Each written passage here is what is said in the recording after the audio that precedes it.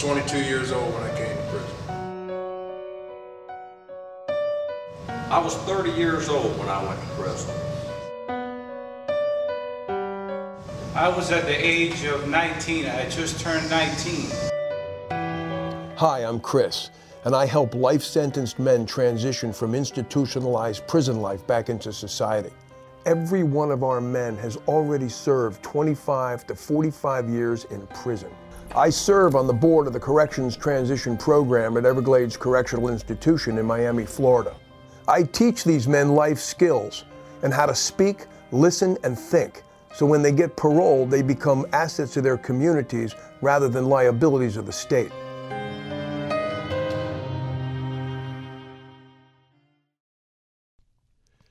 Welcome to Men Going Home. I'm Chris Wolf, and we've got another great show for you today because we are the only show that brings you access to a segment of society very few people know anything about.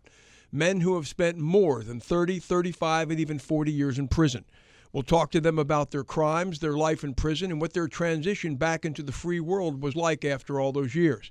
However, before we introduce today's special guest, please welcome my good friend and co-host of this show, Andy Corge. Andy, welcome.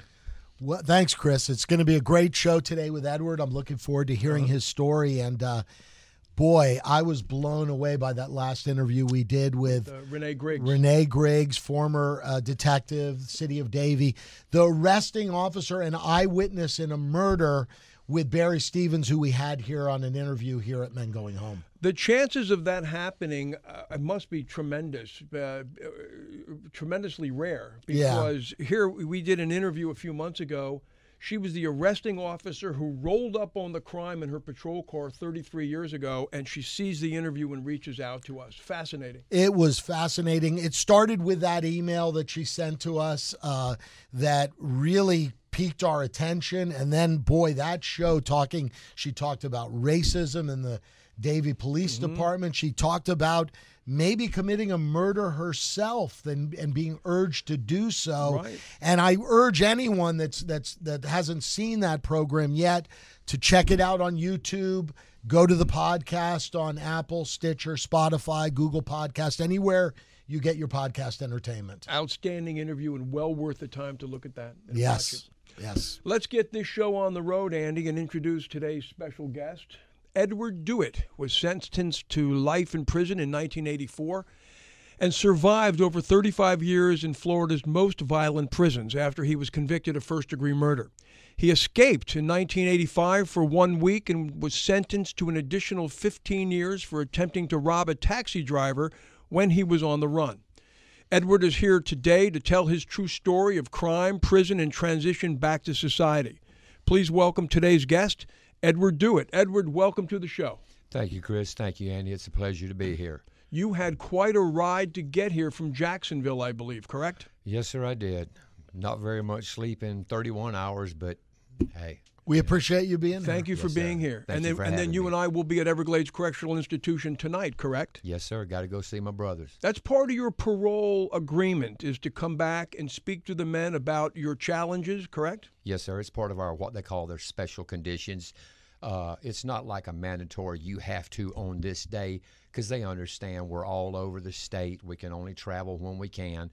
It's just expected that, I guess the condition's written that when you're able to, you are expected to participate in the program, for like the banquets, the alumni night. COVID, put a kind of a back burner on a whole lot of stuff. It's the first time I've had a chance to come down in over a year, and Right. now that I knew we could come back in, I tried to make arrangements as fast as I could to come down. I say you spent over 35 years in prison. You actually spent 35 years, 2 months, and 4 days, correct? Yes, sir. And how long have you been out of prison now? The 18th just passed. This month was 2 years and 7 months. And at the age of 25 or 26, that's when you had your 4 convictions. It was a first-degree murder, it was a strong-arm robbery, armed robbery, and then an escape, correct? It's my original charge actually took place in 1983, as did the murder charge. The other subsequent charges come about, again, like you said, after I was already in prison and had went to outside court on the original charges. Then that other charge happened in Tallahassee with the cab driver, which was 85. As I prepared for your interview, what was interesting to me is that you had a very normal childhood. You moved back and forth between Georgia and Alabama throughout your teens. Yes, sir. You had wonderful, supportive parents. You have 2 brothers. You knew at an early age you wanted to be a maritime archaeologist. Yes, sir. And you even had a guidance counselor who had lined up basically a guaranteed admission to the premier maritime architectural institute in the country and full scholarship waived. But something went wrong in your life after the summer of 10th grade. What happened in your life? We had moved. At that time, I had never... To Mobile, Alabama. Yes, sir. Well, no, I was living in actually living in a place called Grand Bay. But we had moved, and although I'm going to the same school, it was a different neighborhood. And when we moved in, actually we moved in there on my 17th birthday. And this was the summer after 10th grade. I was an honor roll student, had everything going for me. As you said, I would call it a proffer, contingent upon me doing my part of a full ride scholarship to take maritime archaeology at Scripps Marine Institute in California. And then we moved that summer, the latter part of the summer. It was on my birthday. And then suddenly, all my peers, I would say plus minus 2 or 3 years in the new neighborhood, they all either drank, alcohol, got high on drugs, or both. And at that point in your life, you never drank and you never did once. A drug? Never. A sip of beer here and there, but I mean, in my entire lifetime, I had not consumed a pint probably of beer and never any kind of drugs. And you seem to take to alcohol and drugs like a fish takes to water, correct? I literally did. It wasn't my thing. There was no peer pressure, literally no peer pressure. There was no, if you want to hang out with us, you got, that never happened. No. I would be a liar if I blamed it on it. I'm responsible for my downfall. I tried it because I wanted to fit in. And you liked it once you tried it? That's not even a strong enough word. It took control of me. I went from never having taken a hit on a joint to crushing White Barrel LSD and snorting it 5 weeks after I first started getting high. Wow. I went all in badly. Wow. It was push the envelope. What else? What else is there to try? It's only by the grace of God that's all I can attribute it to. I never used, people would consider LSD a hardcore drug, but it's not physically dependent. Physically dependent hardcore drugs, heroin, opium, crystal meth, shooting cocaine, stuff like that. I never did any of that. And crack wasn't even around back then, thank God, because I probably would have been in on that too. So your junior year started, the summer's over, you go to your junior year in high school, and you had always been a very good student, but now you started skipping class, and you actually didn't go to many classes that year except for maybe one class, and you ended up quitting school. I had one class, my history class, African-American teacher named Inez Green. I will never forget her. If all my teachers would have been how she was, I might have a PhD today. She made learning a joy. She was a natural. I skipped school all day long and show up at 2 o'clock in the afternoon for her class and then leave campus. I never missed one of her classes ever. And she tried to reach you and get a hold of you, but you were unreachable Constantly. At that point, correct? I was unreachable because I have a firm belief, no matter how bad it is, if a person doesn't want to change, you can't change them. So you had a family, right? Parents, the loving parents. What was going on with them during this period when you were not in school and doing drugs and alcohol? They had no clue. I was a consummate chameleon. They had no clue. So you actually quit school. And they weren't by far, their head in the sand, stupid people. No. My parents were very savvy. the signs were never there because I knew what they were, and I avoided giving those signs. They never saw me high. I never come around them when I'd been drinking. None of that. That school I went to, if you didn't show up, you didn't show up. They didn't notify your parents you weren't in school back then, stuff like that. Right. So at the end of the junior year, you knew you had pretty much failed the whole junior year, and you never came back as a senior. Your parents were absolutely shocked. They didn't suspect a thing, correct? No, sure they didn't. When I told them that I failed the 11th grade with an A- average, they were just like, they just looking at me.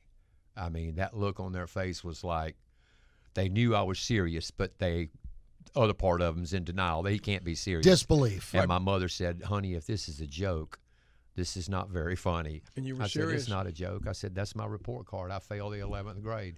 She said, the lowest grade you got on here is a B, 1B. But you never went to class. I said, Mom, I got 3 times as many unexcused absences as you can have. I said, I didn't just skip school. I occasionally skipping school and showed up, except for once a day I went to my history class. So you made the decision, you love maritime stuff, and you made the decision to join the U.S. Coast Guard, Yes, and your sir. parents supported that. Yes, sir. So on your 18th birthday, October 31st of 1977, you joined the U.S. Coast Guard. Yes, sir. Talk about that. Best years of my life would have been a whole lot better if I wouldn't have took my drug habit and drinking habit with me. Again, I was a consummate chameleon. I hid it well.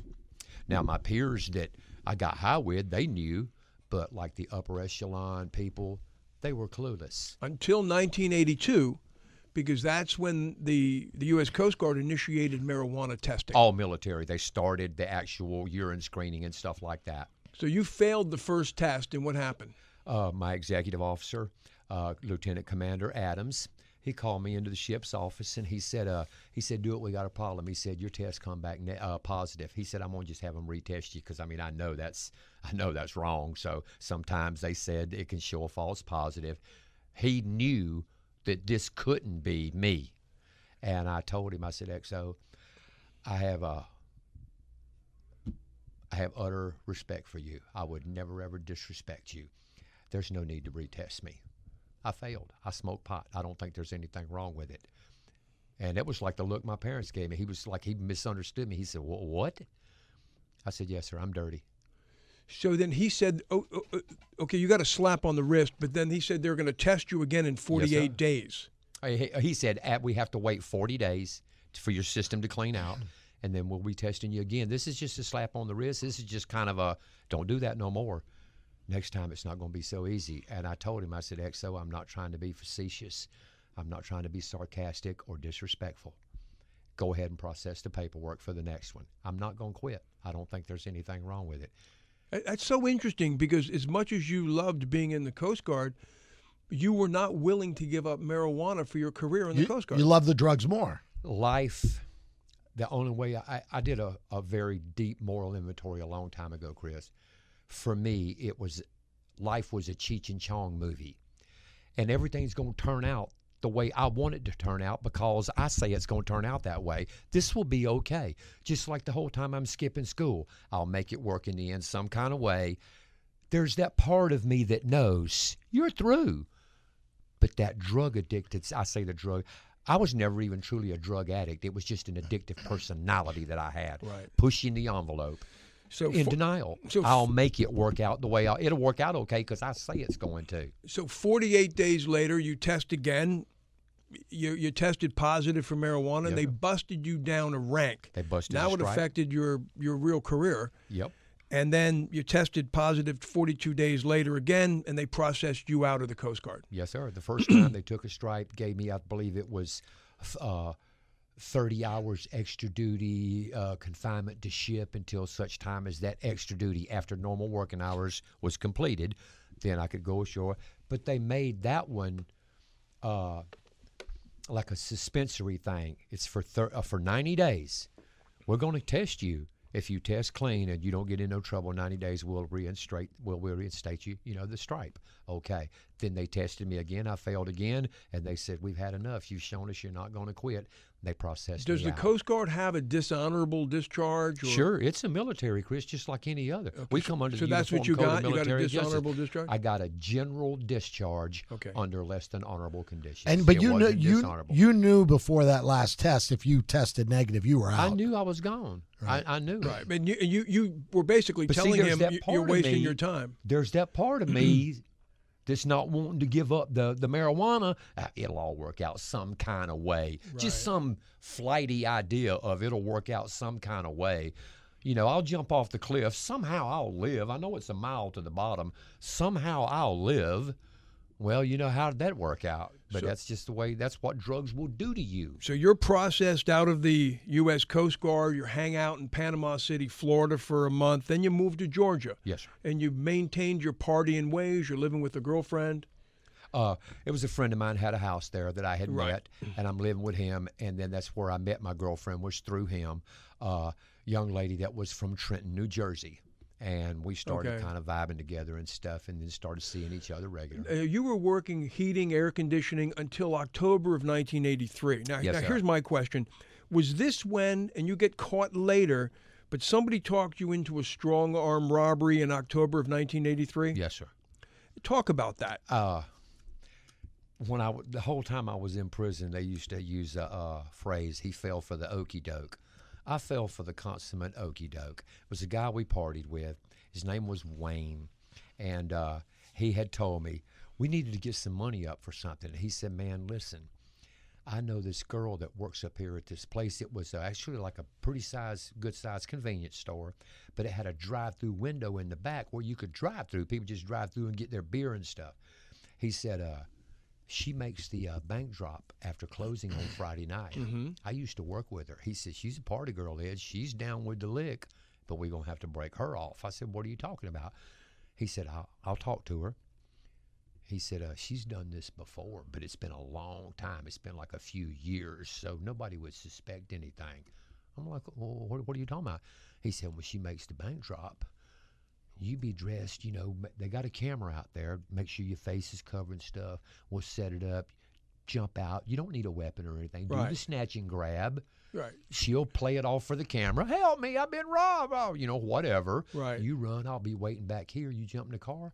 Hey, everybody's happy. The insurance company, hey, nobody got hurt. What's the big deal? So And I was like, you did the robbery? oh yeah. I said, that sounds like a good idea, man. That sounds, because to me it was a lark thing. Nobody's going to get hurt. Right. It's not even a real robbery. It's a show. You know. Right. That's how my mind worked. It's not a crime. So the insurance company, they got the money. People give them money all the time. And during this time, you're still fueled by the drugs and all that. Sure. Yeah. So you show up and she shows up and you rob her and she puts on a pretty good show. Oh, a You- real you good thought- show. you Because thought- in my mind, I was like, okay, you struggled enough. You can let me go now. You know what I mean? You turned the bag loose. But it turned out she knew nothing about the crime, correct? She was clueless. So you were set up. Yeah. And the bad part was, my mother knew this woman. Wow. But she found out a few years later when you were actually brought up on charges on this, correct? Because at the time of the robbery, you didn't tell your mom. Oh no, they knew. Oh. They knew. Yeah. At the time that happened, before my murder charge took place. Correct. But now when the murder charge come about, not long afterward, that's when I basically could come clean and told my parents all this foul stuff in my life. Oh, And okay. Okay, so she knew. All right. So and you get caught later on this robbery, but for now you kind of got away with it. Yeah. Okay. Tell us about Michael Wayne Taylor. He's known as a guy named Zigzag. Who was he? He was a guy that was, I believe he was like a singer in a little local garage band type thing. And he would come around partying every now and then. Wasn't really like our close-knit circle of party animal friends that were together almost on a daily basis. We might see him once, twice a week or something. He'd come around, we'd party together. You know, that's how I knew him. So he was just in your partying crowd. Yeah. Now you had a friend named Ken. Ken Bracewell. He lived in Panama City, Florida. I knew him from not really early childhood, but teenage years. When I had moved there in Mobile, The second time, that's when me and Ken became friends. I said that neighborhood where all my peers, you know, either got high or drank or whatever, that was one. He was one of them, and he kind of become my best buddy right there, you know. All right. Take us through. Now, all of you, all three of you and several women, you guys are partying. You're doing this whole alcohol, marijuana, cocaine, LSD for like 5 days in a row, no sleep. Zigzag, he's passed out. But Ken takes you in the kitchen and says, hey, this guy, you know, Zigzag, he wants to rob you and then take these women off to Houston. Yeah, it was, me and my girlfriend, we had, we're going that. And the guy Zigzag, Michael Taylor, he had asked me, he said, look, and I forget which was which. He said, I have family. He mentioned Lakeland and Houston, family and friends, you know, which was in which location, I don't remember. He said, can I come as far as Panama City with you guys? And Interstate 10 runs right by it there, and then I can decide which way I want to go from there. Just get a ride that far with you. I asked Donna. She said, it's okay with me. I said, sure, no problem. We get down there. I'm going to Mobile, but I'm stopping by Panama City so Donna can meet my friend Ken and his girlfriend. Right. And that's when we were all at a bar called Miss Piggy's in Panama City that night. Right, but your friend Ken tells you, hey, look, you know, you don't know this, but this guy Zigzag, he wants to rob you of $6,000 you had. So your intention was to drop Zigzag. He's passed out. So you're going to drop him off at the interstate and just leave him and get rid of him, and you guys are going to go ahead. Yeah. But what happens? On the way up there, Ken had said he needed to take a bathroom break. Right. And, I mean, I forget the exact words. It's been so long. But it was something to the effect of, well, Ken, wait, you got to hold it for a moment. And I'm starting to think, and I'm like, okay, there's somewhere up here I know I can turn off. It's a swimming hole called Ebro Spring, where we used to go up there, freshwater swimming spring, whenever I was stationed there in the service in Panama City. And I said, because I can't pull over on the side of the county highway here. We got drugs in the car. We got booze in the car. I got a gun in this car. He's passed out. You're drunk and high. I'm drunk and high. I'm not stopping and some county cop come by. We're going to jail. I said, so just hold it. I get on up there. I turn off on the dirt road. I go down. I pull in. I back around and I turn facing back out. And we get out and we're using the restroom. Right. Zigzag wakes up and comes up out of the back seat. He's real foul language. What the F's going on? He's got a knife. Yeah, not at the moment he doesn't. And I told him, I said, Zigzag, get back in the car. I'm taking you up to Interstate 10, and you can go. I use some pretty colorful language. Right. Because I'm still kind of seething about this. I understand, even as high as I was, I felt like a lot of what he was doing and saying was drugs and alcohol. Well, you guys were all pretty wasted, correct? 5 days of partying and no sleep. Yeah. And you knew his intentions at this point. Yeah. Clearly, right? And you were just going to drop him off and head your own way, but he ends up pulling out a knife.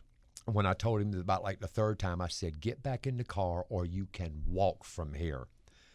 I thought he was getting back in the car. He leaned up in the car. He was like, he wasn't like a monster guy, but he was, I think, 6'6", 6'1". Oh, okay. Probably 190 pounds. Big guy. And leans up like he's getting in my car, but when he comes back out, he's got a knife in his hand.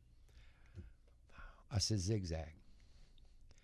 I pull my shirt up. I said, I've got a .38 pistol. Drop the knife. Get back in the car. And all this stuff ensues and I can even, you know, with a sober state of mind now, look and realize his had to be drugs and alcohol talking as well, you know. But in reality, you really weren't threatened by him because he was so wasted, right? He was leaning on the car to stand up. Right. Chris. I can't. If I tried to say, you know, I feared for my own life or something, that's a lie. I mean, what happened was not fundamentally who I am. If I would have been sober, I say with 100% conviction, that would have never happened. But I wasn't. When you were drunk, typically, did you become violent? No, I didn't. I've never harmed a human being in my life except for that instance. So you tell him to put the knife down. He's inebriated, wasted. What happened? He starts, I mean, that's why I know it was drugs and alcohol. He's talking about, you're a coward, you ain't going to shoot me or nobody else. Put the gun down. Starts like, I say, walking, stumbling towards me, leaning on the car. I reach down, I pull the gun out. I said, zigzag, drop that knife and start walking. Your ride's over. And he's getting all loud. Oh, I'll do this and I'll do that. You ain't gonna. And he's just looking all around.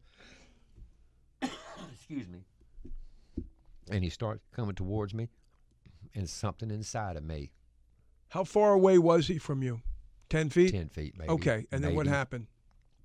Something inside of me snapped, Chris. It was like all of it come to a boil. I'm done talking with you. I'm done trying to reason. Right. You wouldn't have been eating. You don't even have shoes on your feet. You wouldn't have been eating, nothing to party. You'd still be stuck in motion if it wasn't for me. And you were talking to people about robbing me and leaving me for dead. I'm done here. And I lifted the gun and I pulled the trigger until it was clicking on an empty chamber. One of the rounds, I didn't know then, missed him, but 5 of the bullets hit him. And killed obviously killed him. Yes. And what about Donna? Was she shocked? No, she wasn't on the scene. It was just me, him, and Ken. Okay. Just 3 of you. When we got back to the house, nobody said nothing. What did you? He drops down. He's hit 5 times. He's obviously dead. What did you do with him? We just, Chris, at that time I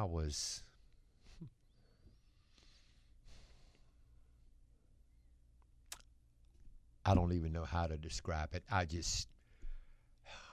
God forgive me. That's not where my heart's at now. Mm-hmm. But at the time I felt like I was taking out the trash. And that's wrong. So you just We just dragged grabbed him and drug him up in the bushes and left him and there. left him. When was he discovered? The next day by two small By 2 children? by 2 small children that were camping with their family. Yeah. And then how did you get caught? A week later, I think it was a week later, I had left there. Me and Donna went to Mobile. Donna still doesn't know anything. Ken's girlfriend, Jeannie, doesn't know anything. But after we leave, Ken, again, I can only assume that the whole time he's living in fear. Right. We already got rid of the gun. I got rid of the gun. I don't even have the gun anymore. But he's living in fear like, I know about this. What might Ed do to me? You know, I never threatened him or anything like that, and he was like a brother to me. There's no, I couldn't have hurt a hair on his head. If he told me I just called the police, they're on the way, I might have ran, but I wouldn't even thought about hurting him. Well, and he's an accessory at this point too. And you went back to wherever you were, and We went to everybody thought Mobile. he just Right. took off for interstate. Right, me and Donna. Right, that's the story we told the girls. We Right. dropped him off. He's on his way wherever. So you and Ken are the only ones who know about this. Right, and then Ken, who was the only man that did the manly thing, that did the right thing, he had no part in that murder. Right. He was just there. He didn't know anything was going to happen because I didn't know anything was going to happen till it did. And he was guilty of nothing except, I believe in hindsight, being afraid to do the right thing until I wasn't there anymore. So did When he go to the me- police? The day we left, he told Jeannie what had actually happened and talked with her and contacted the Panama City Police Department, and they put him in touch with I guess either the Washington County Sheriff's Office or the Chipley Police Department. Right. And then they come and got him, and he did, all the witness statement and everything.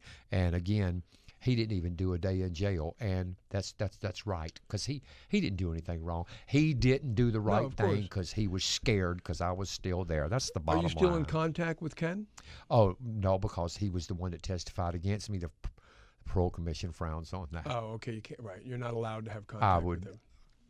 All right. If I seen him, I would shake his hand and take him to But- dinner yeah, and but ask no- him to forgive Yeah, me. Yeah, no ill will No. towards him at all. I believe because we were close. My mother washed his undershorts. His mother's made me Right. breakfast. I believe that there had to have been an element within him feeling like he betrayed my trust as a friend and that it ate at him. So you were I'm convicted. hoping he can find it in his heart to forgive me for what I did to him. Yeah. A friend doesn't put, someone doesn't put a friend in a position, here's your choices, help me cover up a murder or betray my trust. What kind of friend does that? So you were convicted on November 1st of 1984 Yes, of first-degree murder. You're sent to Lake Butler Reception Center. They figure out where they're going to send you. And then they actually sent you to Baker Correctional Institution. That was my first institution. Then they sent you to Cross City Correctional. Yes, and sir. then in July of 1985, that old strong-arm robbery, the guy, he gets caught. And, of course, he does what Andy and I hear all the time. To minimize his sentence, he tells the police about a strong-arm robbery that he knows about. And they send you back. They send you to Georgia. Yes, sir. Talk about that. He conveniently forgot to tell them that, he was part of it. Right. He had Right. some little minor little drug thing or something. Nothing, no major cocaine, but just some minor stuff. And he's like, look, let's make a deal. Yeah. That strong arm robbery that happened, the guy that did that told me all about it. So he never that's does how any they find jail out time. about me. Right. But when the detective, his name was Gene Rayburn from the Colquitt County Sheriff's Department, when he come to talk, it was either that or the Moultrie PD, whichever, but I believe he was Colquitt County Sheriff's Office. When he come to see me, I was in the Washington County Jail at that time awaiting trial on the murder charge. And we were talking, and he said something, I'm paraphrasing, but it was something akin to, Ed, I've been doing this a long time. He said, that guy, he could have wrote a book about all that stuff you told him. Who tells a stranger or even a friend all those details? Right. He said, that guy is so full of, tell us what really happened. I know he was there. He was part of it, wasn't he? I said, yeah, he was. And then I told him, I said, he was the getaway driver. It was his idea. I run the whole thing down about, look, I'm not trying to make it okay. I'm not trying to say it was okay to do it. It was still a crime. I didn't know I was going to be robbing somebody. I thought she was part of the whole thing. It was a setup to defraud the store, the insurance company out of some money. Yeah, so did he ended up going to jail for that, yes, correct? Because the guy told me, Detective Rayburn, he said, will you give me a statement on that? Because that's not part of the plea, the deal that we made him, because I'm going straight back to Moultrie, and I'm going to have the pleasure of going to see him and putting him in handcuffs and charging him with accessory before and after the fact. So, Andy, we have another twist, okay? Now, you're 24, 25 years old at this point. Yeah. You're in Georgia for a week and a half for this because they've sent you up to deal with this strong-arm robbery. Yes, sir. And you and 6 others escaped from this jail that you describe as an Andy Griffith-type Mayberry jail. At that time, it was. I mean, you're talking about a county jail that has a regular knob, wooden, open door.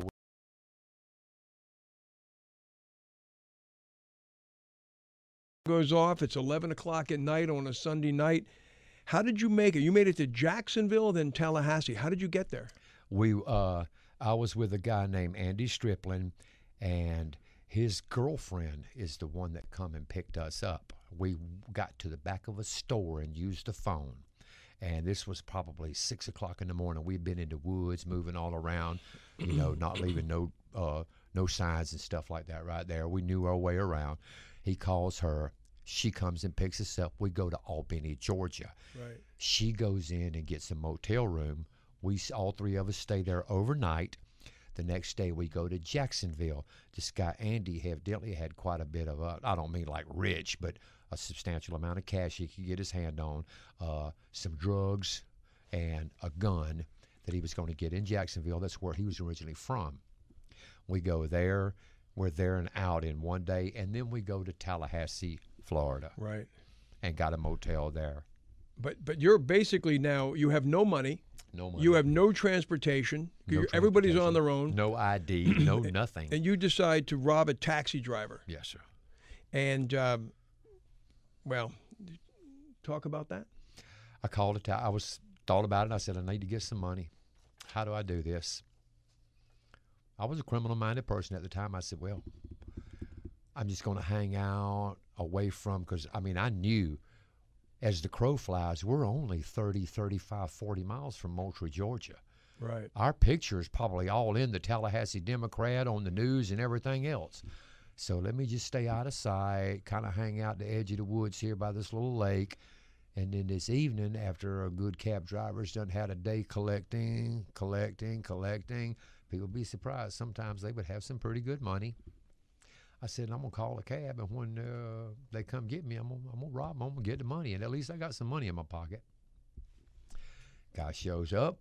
I just give him some fictitious address that I don't even, I know the street, but I don't even know if that number exists. They didn't have Google and all that back then. So, but now you take a broken pocket knife and put it behind his ear to make him think it's the barrel of a gun. Of his head. Yeah, I didn't even open it. And he fights for his life. We're at a red light, and he spun around, and we start fighting right there. Him in the front seat, me in the back. And that's when you said, you know what? I killed somebody. Okay, it was maybe it was justified. He pulled a knife, but I can't hurt this guy. And you ran. You took off. Yeah. And turned yourself in at a Texaco gas station. Yep. We were struggling, and I finally kind of got the better of him, and I had my arm around him, and I could have literally I could have choked the life out of him, and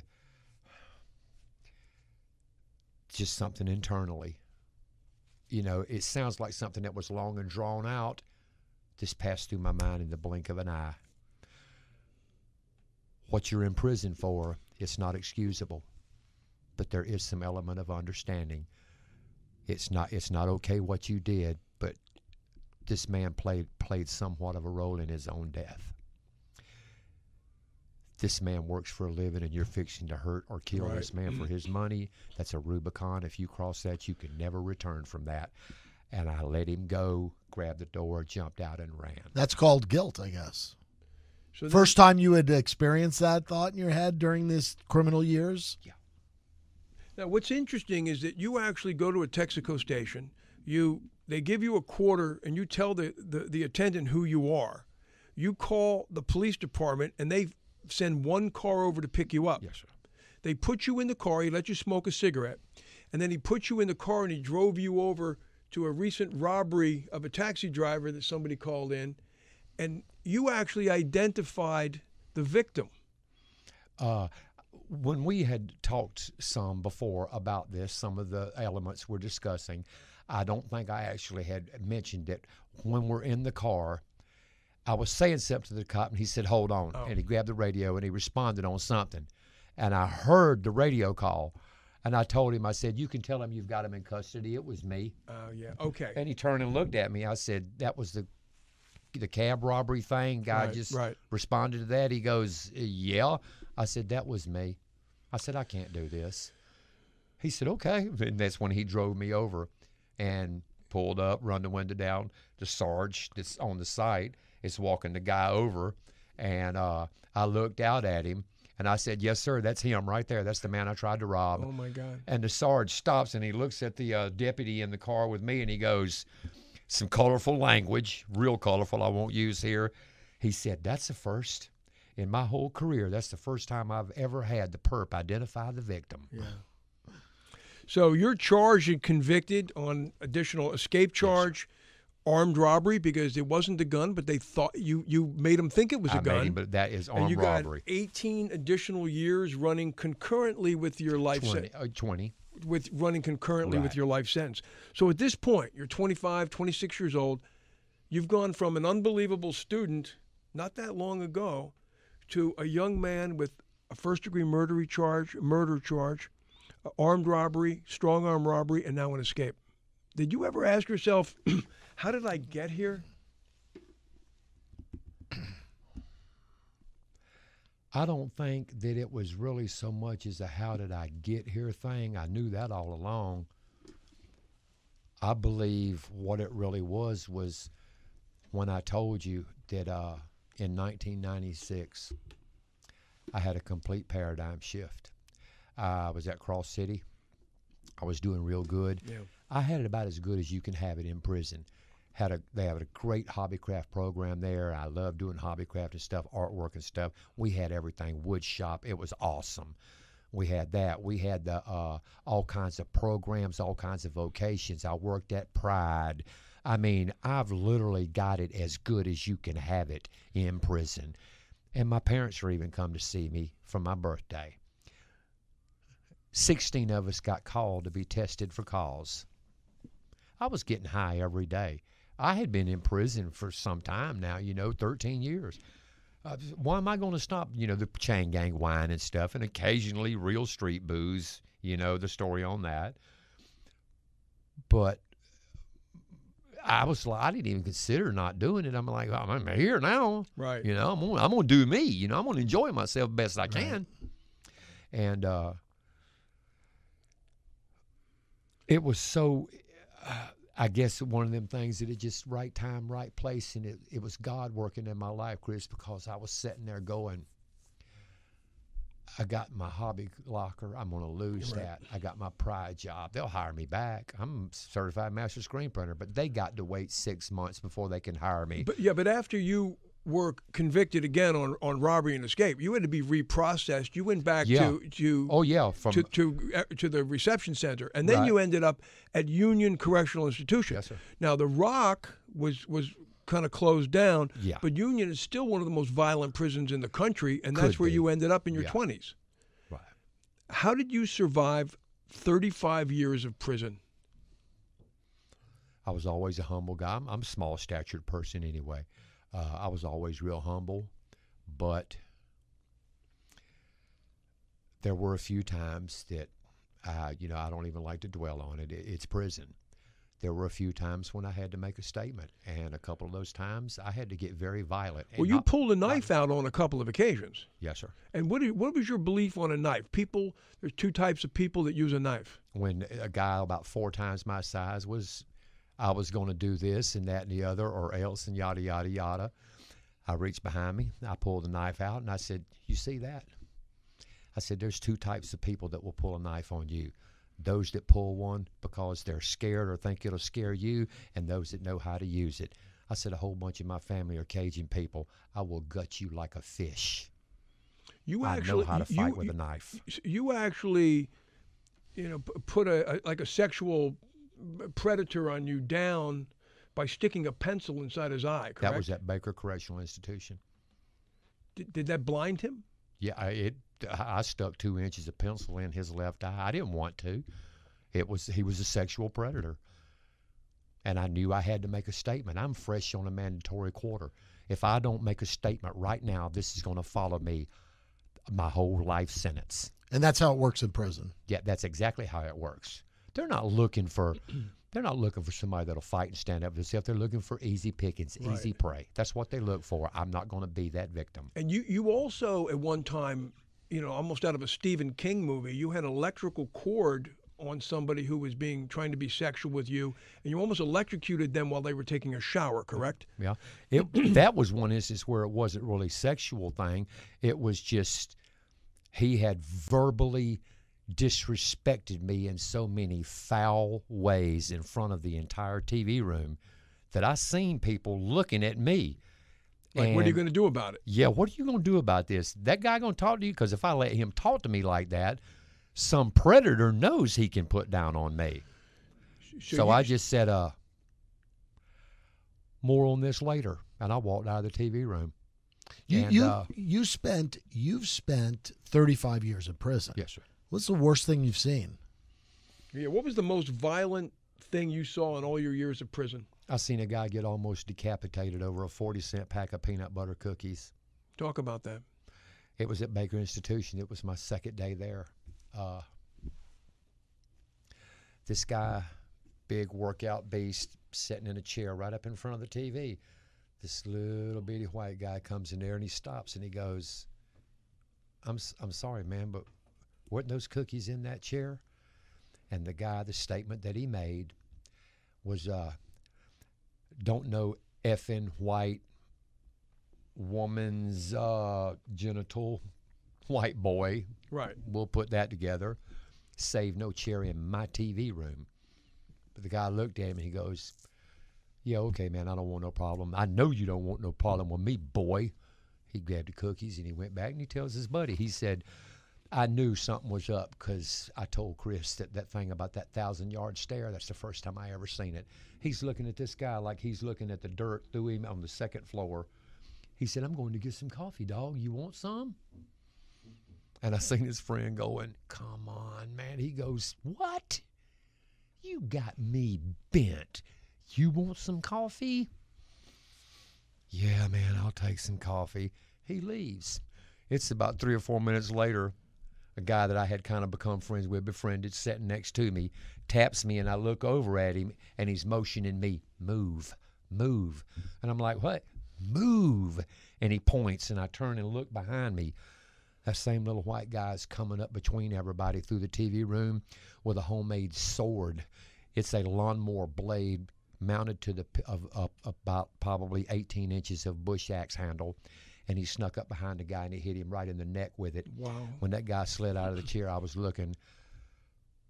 I saw parts of him only a coroner's supposed to see. I saw his windpipe drawing closed and open, trying to pull air. I mean, the gash in his neck right there, it was gapped open like that. I'm watching blood spray out of his carotid artery.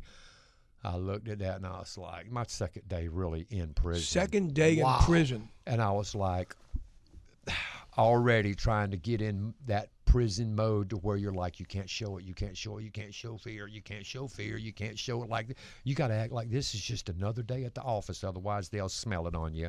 What happened, you know, did guards come running in? What happened? The guard went to beating on the window. A lot of guys jumped up, running out of the TV room. And I looked, and I'm trying to play this off. Inside, I'm shaking like a hamster at a disco. I mean, that's the truth. I looked at my buddy, and I went, it's the definition of a bad day, buddy. Toto, we're not in Kansas no more. I'm going to my room and enjoy my coffee because they fixing to lock this booger down. Got up calmly like Clint Eastwood, strolled right out of there. Another day at the office, got to my room, shut the door, and I was like, oh, man. Whatever happened to the guy who murdered him? He just got another mandatory quarter. He was already doing 4 life sentences for murders. Wow. When the guy disrespected him, what he didn't know was that same young kid was doing 3 life sentences from Louisiana. That guy did like 12 years at Angola State Penitentiary. In Louisiana. That makes anything in Florida look like a daycare center. What was the best prison you were at? Cross City. Why? Oh, the hobby craft. Okay. The Pride. I loved working with Pride. I'd have did the job for free. How about the worst prison? What was the worst prison you were at? I would say Martin Correctional. I never encountered any violence. This was in my latter years there, toward pretty much almost the end of my sentence. I say end of my time in prison, but it was real violent there, gangs, and it was just always locked down, not being able to get to the canteen. It never visited me. I had no problems there the 2 years I was there, but it was one of them. It's always something, some idiots out there creating problems. How would you rate, or how would you rate Everglades Correctional Institution? When I left there, I would rate it pretty highly. It's like anything else, Chris. I'm not going to disparage correctional officers. You have some there that they think it's their job to punish you and be ugly to you and just really talk to you foul. The majority, they're there to do a job. Right. They're there to do a job. They're not trying to give you a hard time. I encountered some bad officers while I was there that just talk to you. No matter how polite you are to them, they'll speak back to you like, what are you even doing speaking to me? I encountered some there that would be just like, if it wasn't for the fact I'm in blue and he was in brown, we could have been friends. You mentioned the sword by the gentleman who committed that murder, heinous murder. You mentioned you had a knife. Were most people in the prisons you were in, were they most of them armed? I wouldn't even say most people, but, and this is not to disparage someone who's trying to live right and doesn't have a weapon or have access to one, but for a while there, especially in the earlier, they have much more control over the system now than they did back like the Cross City and the Baker thing. Right. Back then, it was like far more wide open. There's less of it now. There's still violence, but there's less of it now because they have more control. The control movement and stuff prevents, not totally, But a lot of the stuff, when I was at Cross City, when they cleared count, blow the whistle, yards open, you come and go as you please until next count time. You just can't go to an unauthorized area. You can't go up and just walk in classification or go in the colonel's office. Hey, buddy, how you doing? You know, but you can go on the compound general anywhere you want to go all the way until next count time. You can't do that now. It's controlled movement. Most places every half hour, to and from the dorm. You leave the dorm, and wherever you going to, you get there. Drugs and alcohol, easy to get in prison? Absolutely. How does they get in? The People guards? sneaking them in. A lot of correction officers? There's correctional officers, but I won't just put it on them. But sometimes it's the correctional officers, I guess, and I'm not judging. It could I be the don't judge paramedics nobody. coming in. An officer might say, well, I won't do dope, but I'll smuggle in tobacco. I Right. smoke. I think they should be able to have it. He'll justify it that way, even though it's against the law. You were transferred into the Corrections Transition Program at Everglades on July 3rd of 2013. Yes, sir. You were in that. That's when I met you. Yes, sir. In 2013, and you were paroled on December 18th of 2018. Yes, sir. What was it like to walk out of prison, almost a free man, after 35 years?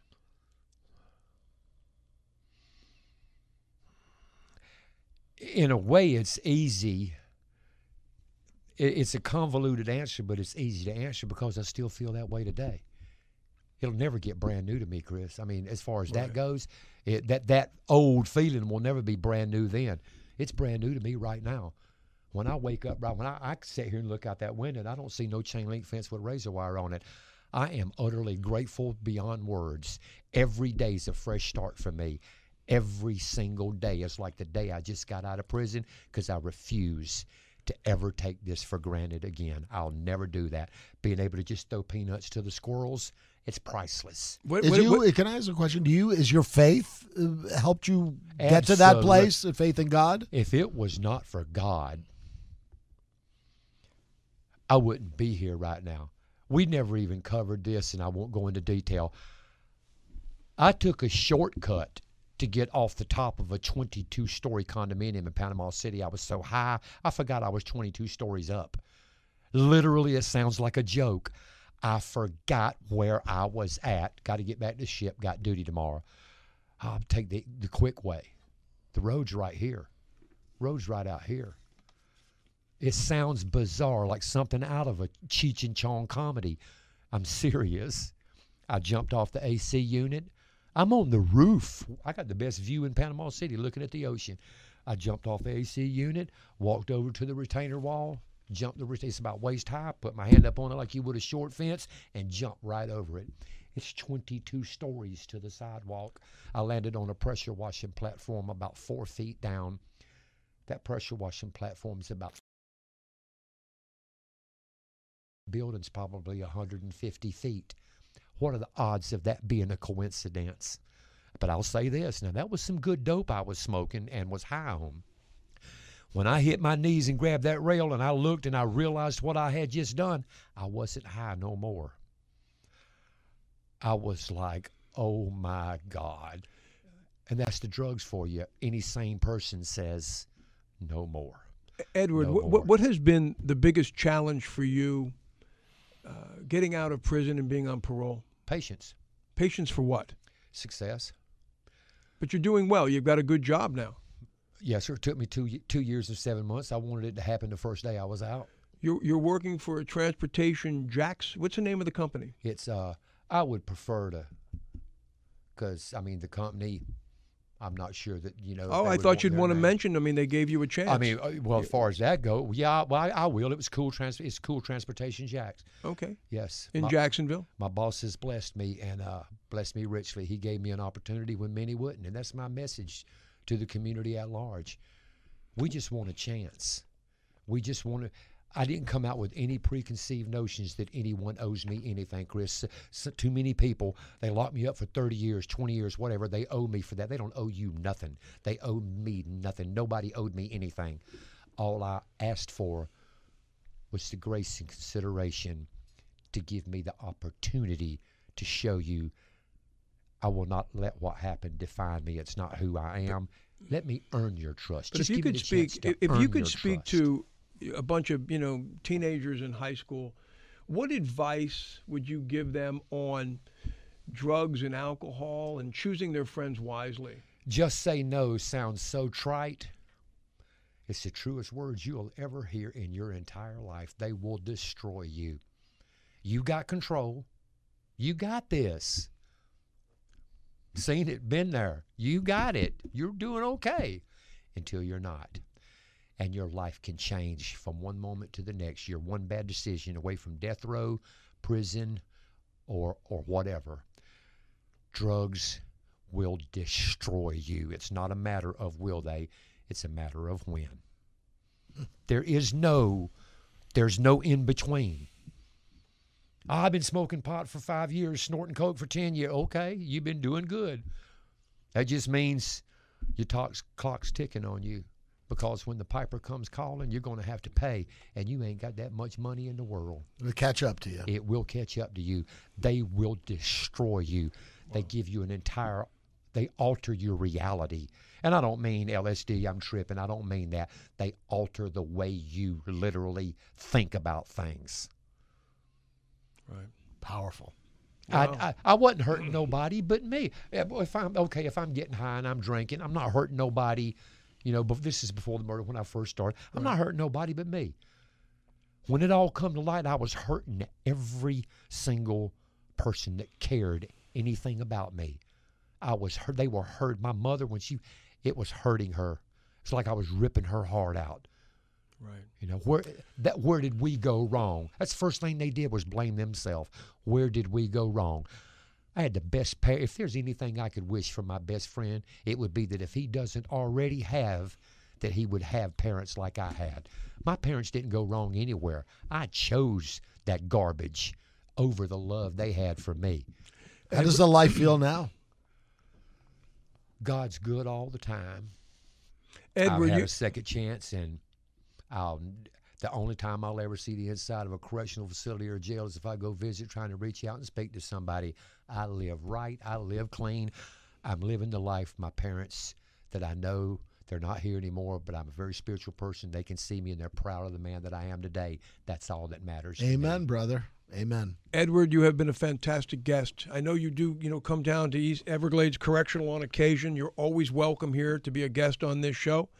And I just want to thank you so much for being here today and doing what you do for the men at Everglades and in the Corrections Transition Program. Thank you. Chris, Andy, thank Andy, you both. Awesome. Andy, final comments? Wow, very powerful and great to see a guy like this straightening out his life the way he has, a victim of drugs and alcohol, and now he's straightened it all out. It's very inspiring, Ed, very inspiring. Thank you. Well, that does it for today. Thank you all so much for watching and listening. Special thanks to Grant Miller in South Miami, Christian Stenstrom in Sweden, and John McCarthy in Fort Myers. Thank you so much for letting us know you're enjoying the shows. And please join us next week for a premiere episode of Men Going Home. And all of our shows are available on truecrimemiami.com. And if you like this show, please share it with your friends. And thank you all so much for watching and listening. Thank you.